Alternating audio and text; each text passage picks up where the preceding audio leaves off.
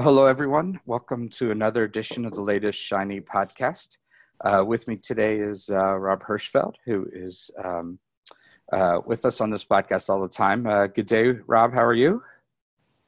Oh, well, it looks like Rob has... I'm here. There he goes. I'm here. Okay. Well, it's good to hear from you, Rob. And today we start a series of new podcasts with some guests that, some people I've met in my past career who will offer us a rather unique perspective. And I'm very excited to have Dr. Will Venters, who is at the London School of Economics. And, Will, thank you for joining us today. Oh, you're very welcome. It's great to be here. Great. Can you just give us a real quick overview of your role at the school? And so our listeners get a feel for what you work on. Okay, hi. I'm in the Department of Management at the LSE, so we generally research broad management areas, but I'm in a very distinctive group called the Information Systems and Innovation Group, where we really focus on digital innovation and how technology gets used in real business. And we've been studying that for a long time, way before my time. And it's quite distinctive in that we bring social science and management science, but also technology together to try to study real problems. And my particular interest is very much in digital innovation. So I'm a computer scientist originally by training. That's my degree. And then I worked in industry and realized that actually getting systems to work often involved understanding people. And that led me into a PhD and then ultimately into my faculty position here. And I teach a master's course in digital innovation along with some undergraduates. And we're really looking at how do you build systems that really work? And for the last, 5 to 8 years, I've been looking at broadly the change to large-scale systems that extend beyond a kind of traditional organizational boundary. And that's, I think, how we got to know each other, because I've researched a lot in cloud computing, Sure. Where we look at technology moving outside the organization. And we need to make sense of that. And I've been working around cloud. I've been doing some interesting talks with organizations recently around things like AI.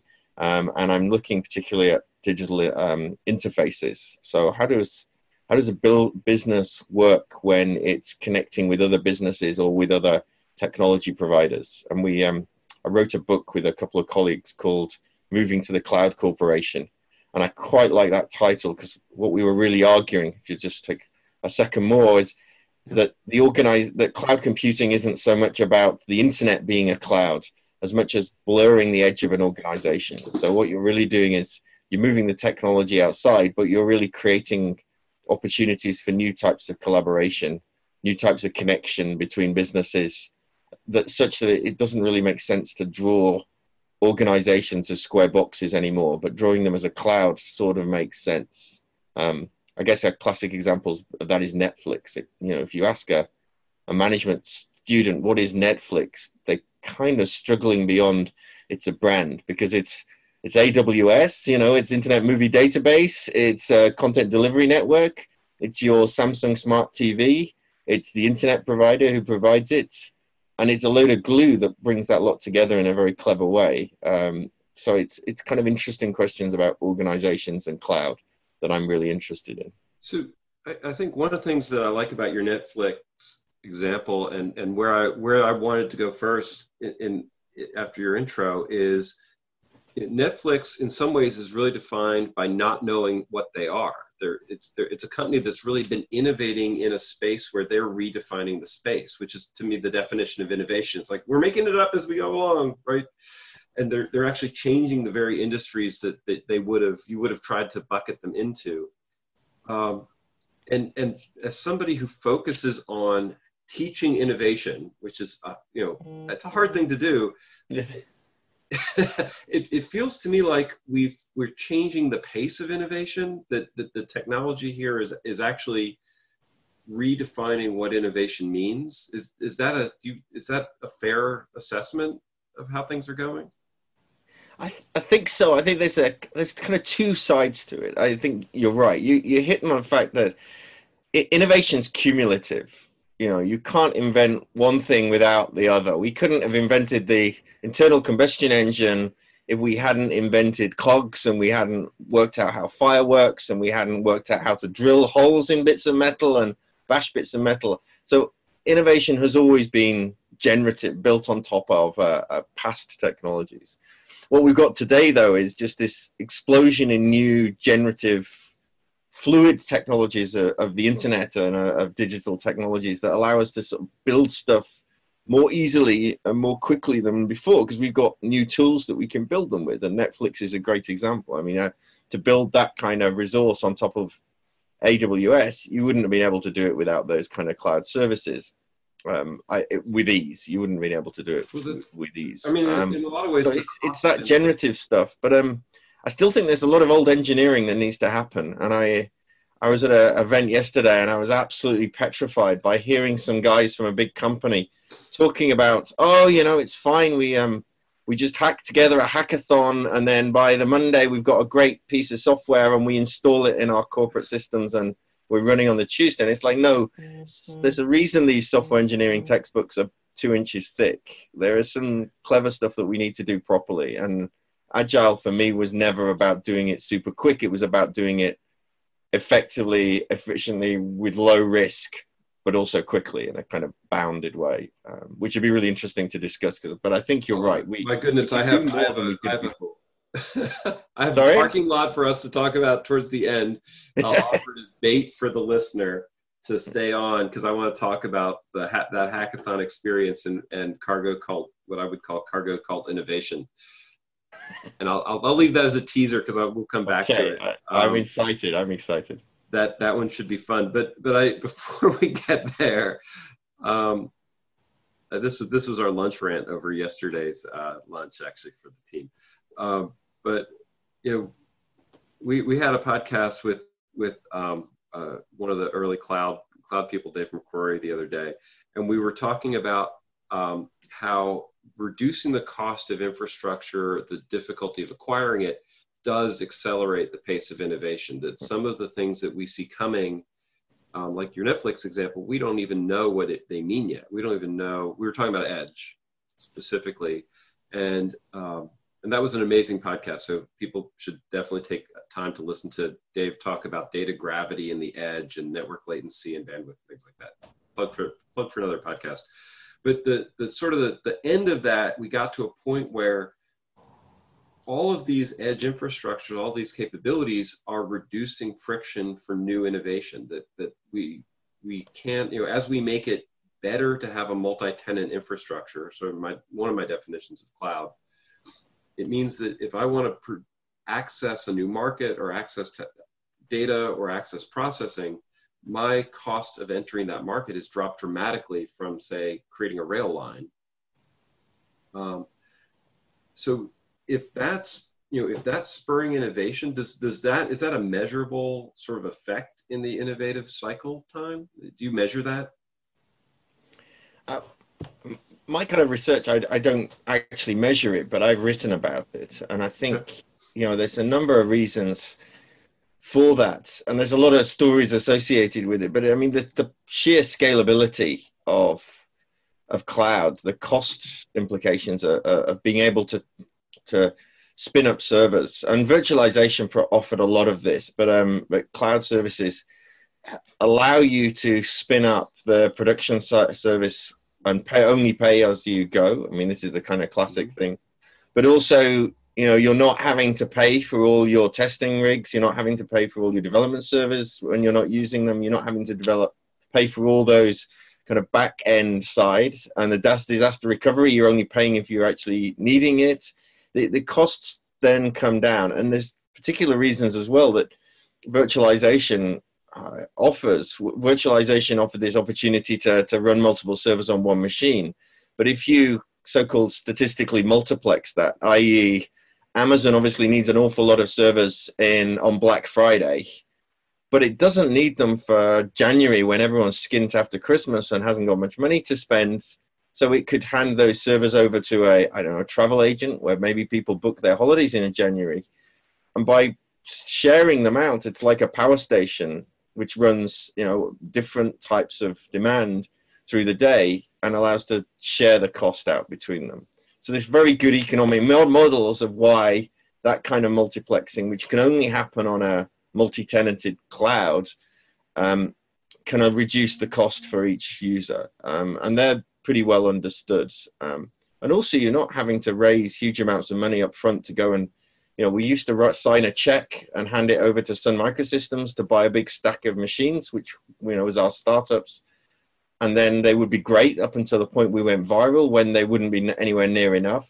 And then everything would slow down. And this is a kind of old story of cloud that Animoto was the famous example. I'm just trying to remember the exact figures, but it span up to about 2,000 or 3,000 servers in a couple of days as a startup. But it was only paying for the demand. It was only paying as it went viral and users were actually using its service. A few days later, when it stopped being viral, it wasn't paying any more for those servers. So these are kind of well understood reasons why cloud can offer a huge cost saving. I think there's other savings as well. We could talk about the simplicity of managing a cloud estate compared to managing your own on-premises or complicated hybrid estates, which would be interesting to get into. Because I think the cost of people is always, it's easy to focus on the cost of the tin, but the cost of the people to manage the tin can be much more significant costs or interesting. The thing that we were talking about with Edge, while I agree with you, the people are a big component of this. And I think we're adding dramatically to efficiencies that people can get by building on top of platforms and not having to reinvent development tools and a lot of the containerized work pipelines that we see. But in some of these new deployment models, access to new markets or access to an edge market because somebody else has deployed that infrastructure does matter. It's not the silicon that makes the difference. It's actually the geography. It's the real estate. That if I can get into a global footprint market without having to buy any gear or rent land or anything like that, if I can just build it based on a CPU cycle, that is actually changes my access to markets and my ability to take a new idea and test it. And a lot of those silently die behind the scenes, right? That's part of the cycle of innovation, is being able to test things a lot faster. That I don't have to. I'll go back to the railroad analogy. I don't have to put a track between two cities that don't have a market to find out there's no market between the cities, right? I can do a trial balloon and let it die. Yeah. And I think a lot of that virtualization and these more general devices can help. I mean, the kind of phone is a kind of classic generalist device where we can push stuff out into that. Can you imagine the cost of rolling out an infrastructure like a accelerometer, camera, screen, etc., without the smartphone? You couldn't possibly do it, and that's why companies like Uber can rely on these smartphones to create incredibly complicated services. Right. Tell us a little bit more about Edge. I just want to make sure that I'm understanding your definition of Edge. For me, it's kind of that pushing out to the users and the local intelligence of the local devices. Is that how you're seeing it? I think that's a fine definition. I actually love to sort of dismiss the exercise of defining edge, which makes some people really mad. So my definition for edge is anything that's not cloud. So the way I see the world shaking out is that we have work that's going on in the major cloud providers, shared infrastructures, Amazon, Google, Microsoft, and others. Sorry if you're one of the others listening, but and others. I have a lot of friends at some of those others. But the reality is the top three are defining how work is done to a large extent. And that definition sort of shapes how we build applications, how we test applications. It's transformative of how we're thinking about building information technology and all of our life around that. And then what I see, what I like to define edge, and I loved you're saying cell phone as an edge device, because it is. Anything that isn't done inside the cloud doesn't have the advantage of all the services and capabilities that people use in the cloud. And it forces anybody building outside of the cloud to accommodate that infrastructural challenge, right? And so that, to me, is the real question here, is that we have a whole bunch of places that we're trying to work. And then the cloud is and basically as soon as you venture outside of that happy boundary of cloud, you've now crossed into something I would call edge. And that includes IT data centers. It includes, fields. It includes cell towers, the traditional edges. It would include an airplane flying in the sky, which is a flying data center, or an autonomous car, which is a data center on wheels now. Forward military bases, all sorts of interesting places. And one of the themes for us is that we see those infrastructures are basically islands of capability. They're not general purpose use. They're very tightly focused on running an airplane or driving a car. But the trend line that we see when you talk about 5G cell phone towers or factories or some municipal type computing is those are going to look a lot more like shared infrastructures that were used, sort of that defined cloud in the early days. Yeah. My problem is that they don't define cloud today. Amazon has hundreds of services lined up that aren't available if you're out on the edge, and then we have to accommodate that lack of service. So that has me rethinking sort of the whole infrastructure. I'm interested to hear how you see that definition. I think it is interesting, and the island analogies, it's something I just been writing about a little bit. It's spot on, because in a sense, it's the lack of connection to the data that I think is the significant thing here. I don't think it's the cloud, it's the data. And if you look at things like self-driving cars, the issue of a self-driving car is, in fact, it was a paper I wrote talked about equivalence, that actually if you could do the processing equivalently in the cloud to doing it locally, you would do it in the cloud for very good reasons. You can't because of latency problems and communication problems. So obviously you have to do a portion of the processing in the car. What you really want to be able to do is send the data into a pooled resource. You want your car to be able to share its driving characteristics to the other cars so we can all learn and we can get better cars. And for that, that's going to be the cloud.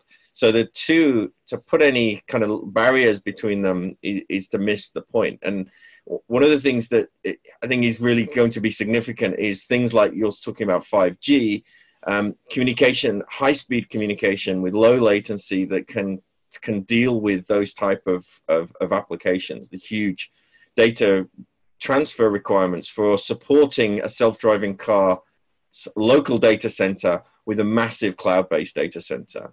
And I've got a research project with Huawei, so I spent some time sort of visiting some of their events, and the move to 5G and some of the interesting support from 5G for allowing not zero latency, but low latency, but very high bandwidth communications really interesting. But another one that's really interesting is NB-IoT. So there's a new communication standard that's emerging, which is designed for it's a narrowband Internet of Things supporting network, and the aim of this is not massive bandwidth. This is low bandwidth, but this is when you buy an internet enabled washing machine. At the moment, you have to connect it to your Wi-Fi network, and most people just can't do that. They just, it's beyond their capability with a dial and a silly button to try to do it. I mean, I've just got a Nest, and Nest is lovely user interface, but setting it on my sort of 25-digit Wi-Fi password was a pain in the neck. NB-IoT is a $5 chip that connects to a mobile phone mast. But what's really interesting about it is that the $5 chip requires very little electricity and will go through walls. It'll communicate through the ground. So you can put this in a water meter, and it'll run for 10 years on a battery, communicating once a day through NB-IoT to the base station, through the ground, through the walls, to wherever the base station is, and report your water meters on a daily basis. Now, you think about the edge cases where you start to think, well, it's not just gas meters, it's not just water meters, it's all those silly devices you buy on an IoT basis that at the moment we're trying to connect to our Wi-Fi and we're worried because they have crappy passwords and crappy security. Wouldn't you prefer to buy a washing machine where it never asked you for any of your security? That was done through the cloud and it had its own communication to the washing machine manufacturer. But then from another side of it, then the washing machine manufacturer could say, well, actually, you're not buying a washing machine, you're buying a service. And we're going to keep track of how you use it. And we're going to say, you know, we're not covering that with a warranty because we saw you overstuffed it with 15 pairs of jeans on a Wednesday afternoon. You know, you start to see there is a big changes in the way we look at products. But I think that's an interesting standard where we start to look at different types of networks, not just the kind of high-end 5G, but also the low-end, very low power usage ones. I mean, it's interesting because it's impossible to distinguish the interesting side of the technology where we have to deal with network and connectivity, and then also patching and upgrade and, you know, fixing those devices with the very interesting sociological components of, well, wait a second, now I'm buying a device and the data on that device, my use of that device might not be owned by me or controlled by me or managed by me, right? That washing machine could have, you know, for legitimate reasons, it could have speakers in it or or microphones in it that monitor ambient sound in the environment, and that information gets streamed back into headquarters from the washing machine. Rob,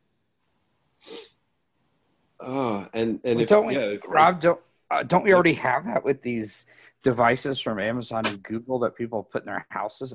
I guess I must be out of my mind, but I won't buy one.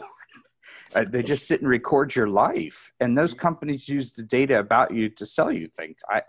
Maybe it's just Stephen, me. I'm sorry, but your cell phone's already doing that, whether you've bought an Echo or not, or Google Home or anything else. No, I didn't buy any of them. Where we can decide on that. What worries me is the point at which it's no longer possible to decide because you can't buy anything.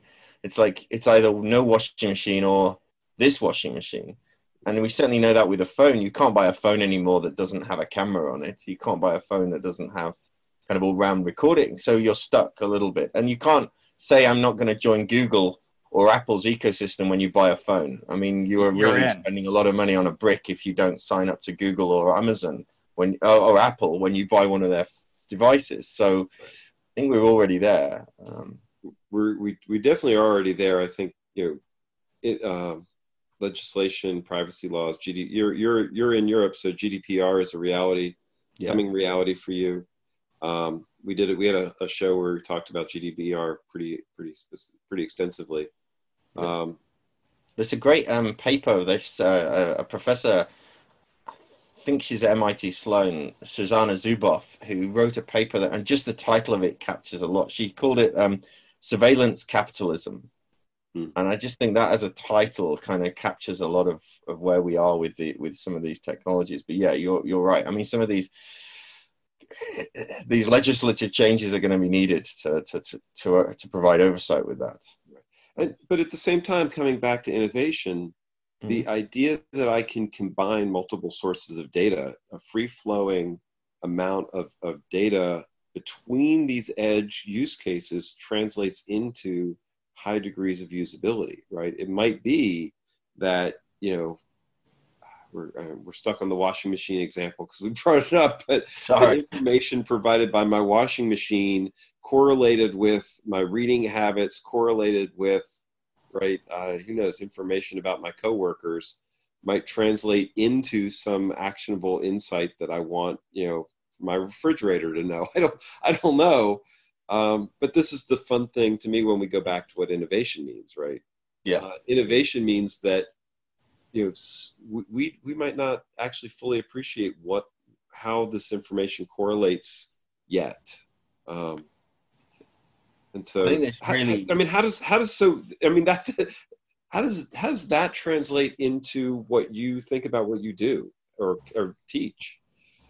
So I think it's absolutely massive in the sense that, you know, data is the core resource in a lot of this stuff. It's the kind of center of value, and data is also cumulative, generative. You put data together, you find new things. So a lot of this new change will be around integrating data sources, because if your washing machine can talk to the power company, then they can look at when people are using their washing, and they can start to talk to the aircon company to say, well, why don't you just turn your aircon off half an hour when the washing machine's heating up the water, because then we can balance supply and we don't need to use the really dirty electricity. These are quite useful use cases for saving CO2, for example, but they require that pooling of data. And then you have the problem, and 5 years ago, everyone was like, oh, big data, we're going to take everything out of our business, all the unstructured data, all the structured data, we're going to shove it somewhere and we're going to start to analyze it and hire statisticians to analyze it. And what quickly realized, there's some really interesting stuff came out, but that actually you can't do the analysis on scale. So you ended up with, you could find really interesting things out, but you can't systematize the analysis. And what I think is really interesting today is that the growth of AI, or the conversation we're having around AI, I think emerges out of that. It's around the fact we've got now vast pools of data. We've got computing capability that can kind of run these probabilistic fuzzy algorithms on that data. And therefore we can start to systematize the discovery of stuff.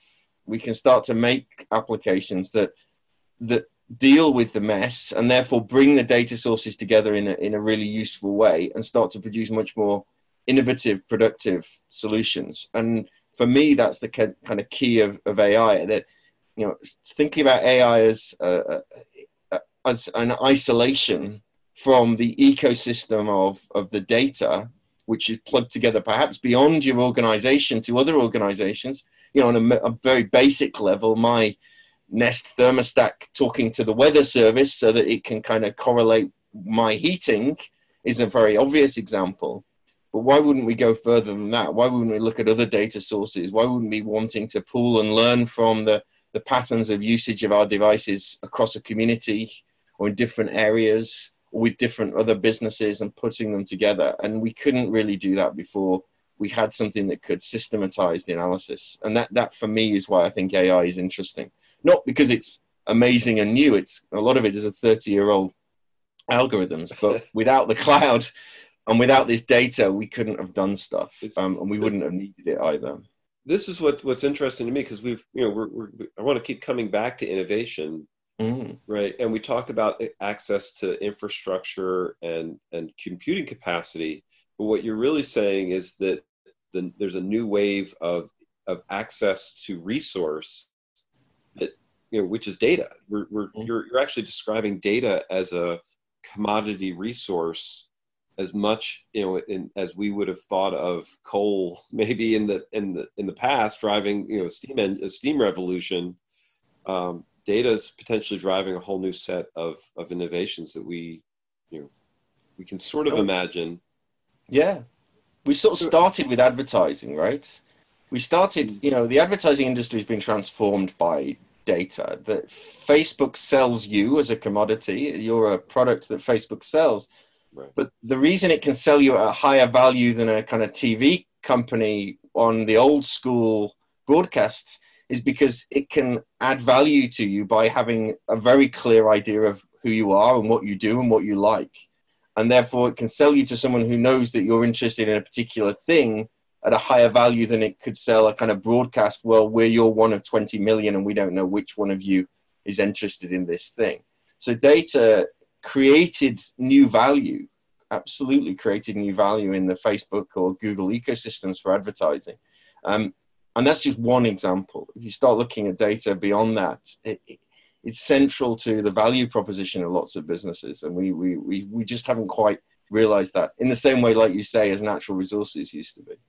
So how does a business which is used to taking a 10 or 15-year engineering approach to building a product, right, look at building something where half of what they're going to build is going to be shaped by the data that it collects, or data they're already collecting, or adjacent data that they need to license, plus the software innovation time, plus the infrastructure access they need to deliver the product. Of course, the users have to want to consume it and monetize it. But it feels overwhelming to me. I think you're right. It was interesting. We had Eric Ries at the LSE last week or the week before last, and I was chatting to him. And he's just got a new book out. For people who who haven't read his book, Lean Startup is this sort of cornerstone, but he's been doing stuff since. Sorry, go ahead. Yeah, his new book is The Startup Way, and it actually looks at that, because what happened after, he moved away from startups and started, because lots of big corporates called him in. So he's been looking at how do you apply the startup idea inside old school engineering companies. And I think he worked a lot with GE, which is kind of traditional old school engineering. And it was just exactly what you were talking about. It's how do you take advantage of new ways of innovating? And particularly what I really like about Eric's work is that it's focused on learning. It's focused on getting data, trying something out in the small scale, and then learning about it and shifting. I mean, the whole idea of Pivot was essentially to learn, to have a kind of cycle of learning. And building in for large organizations or traditional organizations, that sense of learning and experimentation.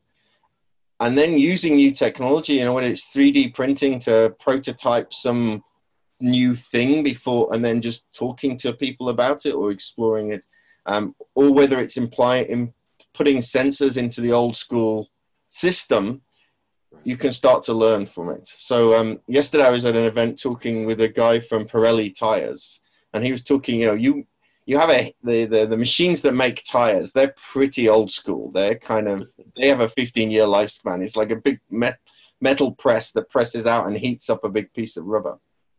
And he was saying that you have to go around and you have to fit new sensors to these old machines.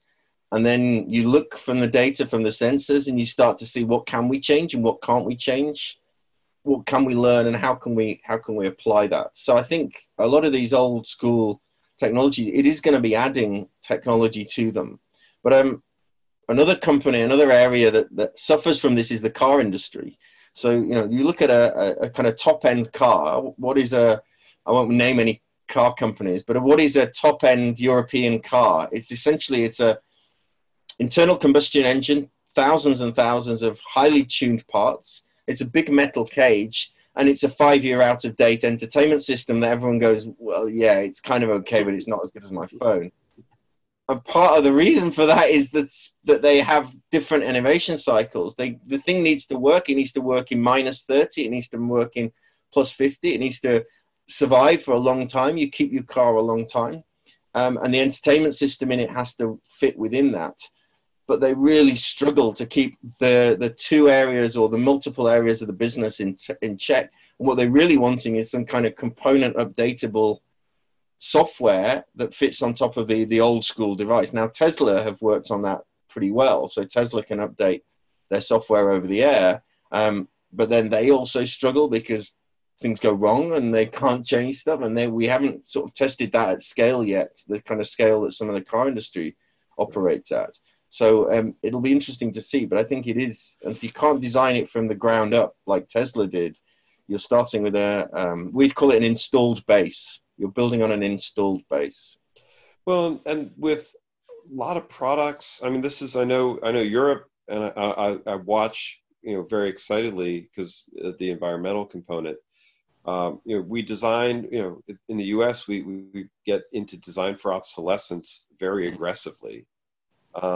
And we've sort of accepted that products are built and disposed of in a relatively short window of time rather than fixed, upgraded, or changed. And there's reasons for it, right? Apple does a really nice job building a very tightly integrated phone. And it's very difficult to take a piece out of that phone and replace it, from including the battery. And I know that, a lot of people would love to see products that have a longer lifespan, but that requires repairability and being able to actually fix things. And I don't know where the cost balance comes from. It definitely slows down innovation if you are assuming that a car has a 10-year life cycle, and anything you put in that car is going to have to survive a 10-year a 10-year horizon. It's going to take you 3 years at least to put things into that car. A car with a 2-year lifespan, you could pump them out in 6 months, right? Yeah. I mean, the consumer end is interesting. I mean, a lot of it's always, I try to do this. It's always worth remembering that, you know, the vast majority of the economy is not in the Apple phone. The Apple phone it's a significant thing, but and similarly, the kind of Tesla cars, these are kind of edge cases, I suppose, in the sense that which would you prefer, an app market or selling washing powder? Washing powder is a pretty good thing to sell still. I'm thinking the kind of industrial machines. If you look around at your area, there's going to be lots and lots of, I don't know, the wind farm maybe. There'll be industrial plants that are full of machines. There's a lot of machines that last a long time. You look at your water meter, you look at your cooker downstairs. You kind of don't want a cooker that needs changing or a water boiler for your house that needs changing every 2 years just because of the faff of getting the thing changed. So there is a lot of devices that I think have to be designed in that way. And then the other thing to remember is the market.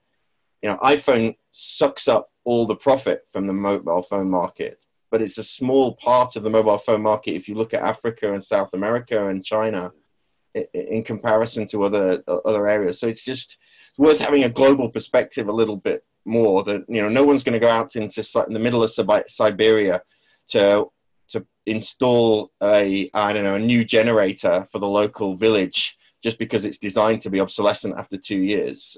There is a lot of industrial machinery that needs to last a lot longer than that. And what we really need to do is modularize. We need to have modular components that can be updated for those bits and other bits that remain the same. You know, and that's actually where I think, and I get excited about some of the edge technologies and sensors and things like that, because one of the ways to make things more modular, but also have better longevity, is to have better control loops, right? Yeah. You know, one of the, you know, people love to think back to the old way we used to design machines, and they were, you know, designed to work forever and they were very durable. But in a lot of cases we did that because we didn't actually design them very well. They were way over designed. They had, you know, a lot more steel in them than they needed. They had a lot more power than was required, right? Because they didn't have any feedback sensors to not drive the motor, you know, into a burnout cycle.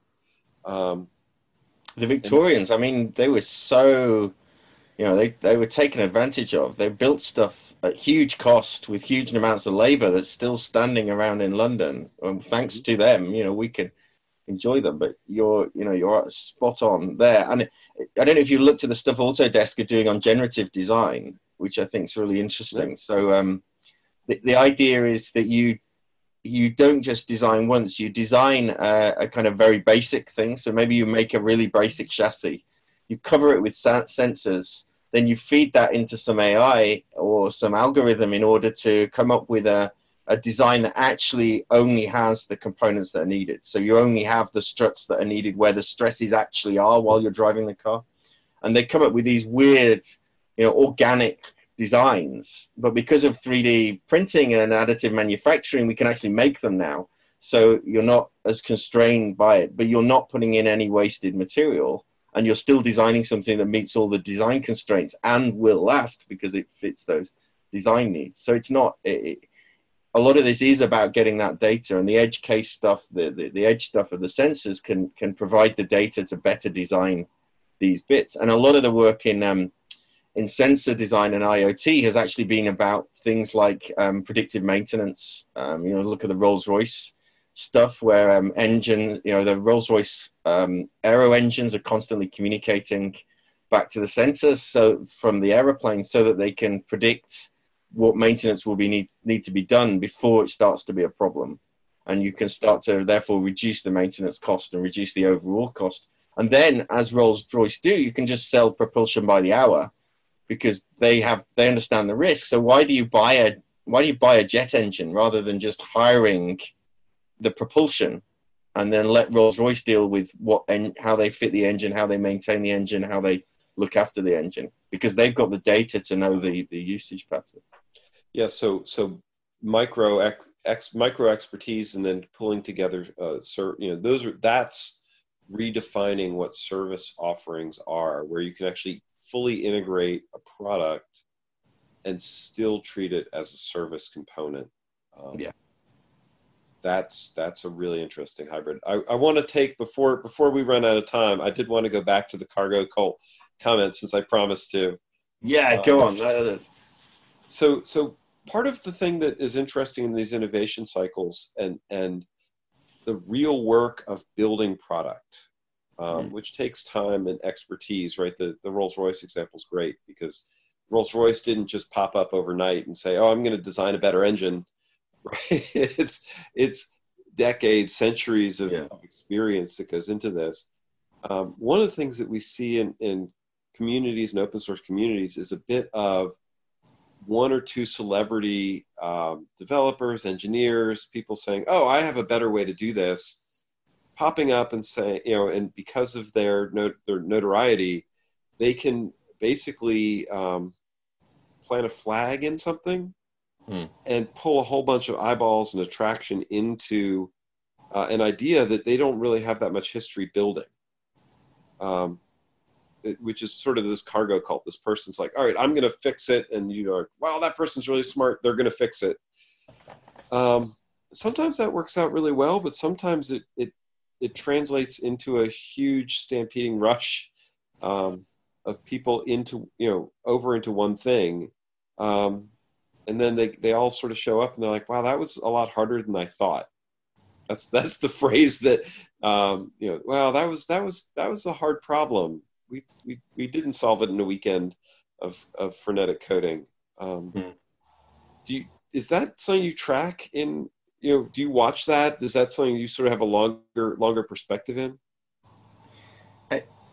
No, other than I'll say what I do in my lectures, I talk about things like, I don't know if you remember ACID transactions when you did database management. Back in the day, you have to learn around idempotent and distributed, I think. It's asymptoticity, consistency, isolation, and durability to make sure essentially that a transaction runs. Don't worry, I'm looking them up on Google. You have to make sure that a transaction fully runs, completely runs, doesn't half run, doesn't take the money from your bank account and lose it in the middle of the transaction. And this is the kind of old school database design stuff. Right. And I teach that not because my students necessarily need to know it, but because until you hear about it, you never think about those issues. It's really easy to think about, I'll design a write to a database or to a file, or I'll do some transactional thing without actually thinking about the side effects and about all those specific issues. And I try just to say, look, it isn't, writing good software isn't just about having exposed brickwork and a foosball machine, a foosball table. It's about actually consistently understanding the limitations of what you can do.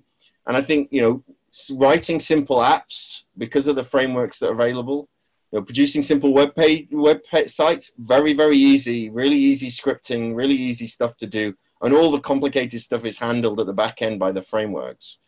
What worries me is when people then think because they can do that, they can write things that have the complexity of the framework and are dealing with real life problems. I wouldn't want to climb into an aeroplane or have my healthcare data looked after by something that was written by someone who didn't understand those hardcore software engineering issues, which goes back to the reason software engineering books are 2 inches thick is because this stuff is difficult. Nobody's saying we need to go back to the life cycle. Nobody's saying we need to go back to doing all of the stuff, but there is still a big role for program verification, for hardcore testing approaches, for kind of understanding those approaches, and then also remembering that Agile came out of a bunch of guys who wanted to produce quality software. Go back and read the Agile Manifesto. It wasn't about hacking and quick and dirty. It was about getting away from quick and dirty and getting into robust software engineering that wasn't taking a lifecycle, slower specification-led approach, but also wasn't just hacking. It was about kind of quality understanding. And extreme programming is a great example of that. Extreme programming focused on test first, pair programming. These were ideas that were brought together because they increased the quality, and refactoring as well, that kept simple code that was really quality code. And it does worry me that we see huge examples of it, the kind of devices that are being sold that you plug into your house, a Wi-Fi system, and then expose your data to who knows what, because someone didn't understand and think about the security implications. And we've all seen all these security issues popping up, and I think they're kind of thin end of a very big wedge of poor quality code with poor quality software engineering and computer science skills writ large. Now, it's not just often those individuals are really good. I mean, I'm not criticizing those kind of star individuals. It's not the individual. It's not, right. But it can be a big problem. I think it's because we abstract so much away. Yeah. That everything's abstracted. And I mean, I know in the good old days when I did computer science, we did machine language, and we had to learn how to actually convert it and everything. And now if you go to computer science school, I don't even think they bother. And you don't understand the basics. But I have to be I'll let you finish, Rob, but I have to be the bad guy. You know how I am. I know. We're out of time. And I think it's a whole nother topic. I think, I don't think we have to force people to program in punch cards and assembly to teach good engineering practices. I do think it's very easy to show an 80% solution, right, and think that you've solved the harder parts of those problems, right? I think the thing we forget, and this is where the cargo cult comes back to me, it's right where you can sort of say, wow, I've solved this problem with this new platform, and it's this new huge thing, and they've solved the sort of the low-hanging fruit has come out of it. Yeah. But what you're describing, the 20%, which is really the 80% work of dealing with security and the deployment and the implementation and quality and those things are really very difficult to rush. And can I just add, I know you're out of time, but the social science skills of understanding what market you're really attacking and making sure you don't mess up on things like, Google did that drop mic April 1st joke. Do you remember that on the Gmail? And basically, if you gave a second button on Gmail that said send with a YouTube video of someone dropping a mic, not realizing that lots of people were using Gmail for their commercial email and damaging customer relationships. It's like if a company with the resources of Google can fail to understand its products properly because of the social science side, I think that's a big side of it as well. Just businesses understanding that there's a whole globe out there with different agendas and different cultures, and imposing that in design. We're definitely taking some of the brakes off of things. Yeah. Awesome. Will, this has been fascinating. Love going deep and broad. So it's been really good. And thank you. I really enjoyed it. And I think this is great. So Will, just if people are interested in, following up, learning more about what you're working on and stuff, I know you have a website, Will Venters, WILLVENTERS.com. Any other places they should go? I guess you have Twitter. I'm sure you have to have Twitter, right? Isn't that the law? Yeah, I'm Cloudy Grids. It was a terrible title back in the day. I was looking at grid and cloud computing. So I'm at Cloudy Grids on Twitter. I'm on LinkedIn, and I have a blog, binaryblurring.com, which is where I put sort of various interesting things. So that's a place to find me. But otherwise, just search for Venters at the LSE, and you should find quite a bit. And thank you again for joining us, and to our listeners. I hope you found this really interesting. We're working to find different viewpoints, and certainly I think today's discussion was not our typical discussion, Rob. I really enjoyed it, and maybe in a couple months, maybe 5-6 months, we'll come back and talk again. And by that time, the world will have changed so much in technology, because I don't know how anyone keeps track. Every 3 months, something new comes. We'll be talking about AI machines programming AI or something. But thank you very much for joining us today. Thank you very much. I very much enjoyed it. And I'll speak to you in a few months then. Okay.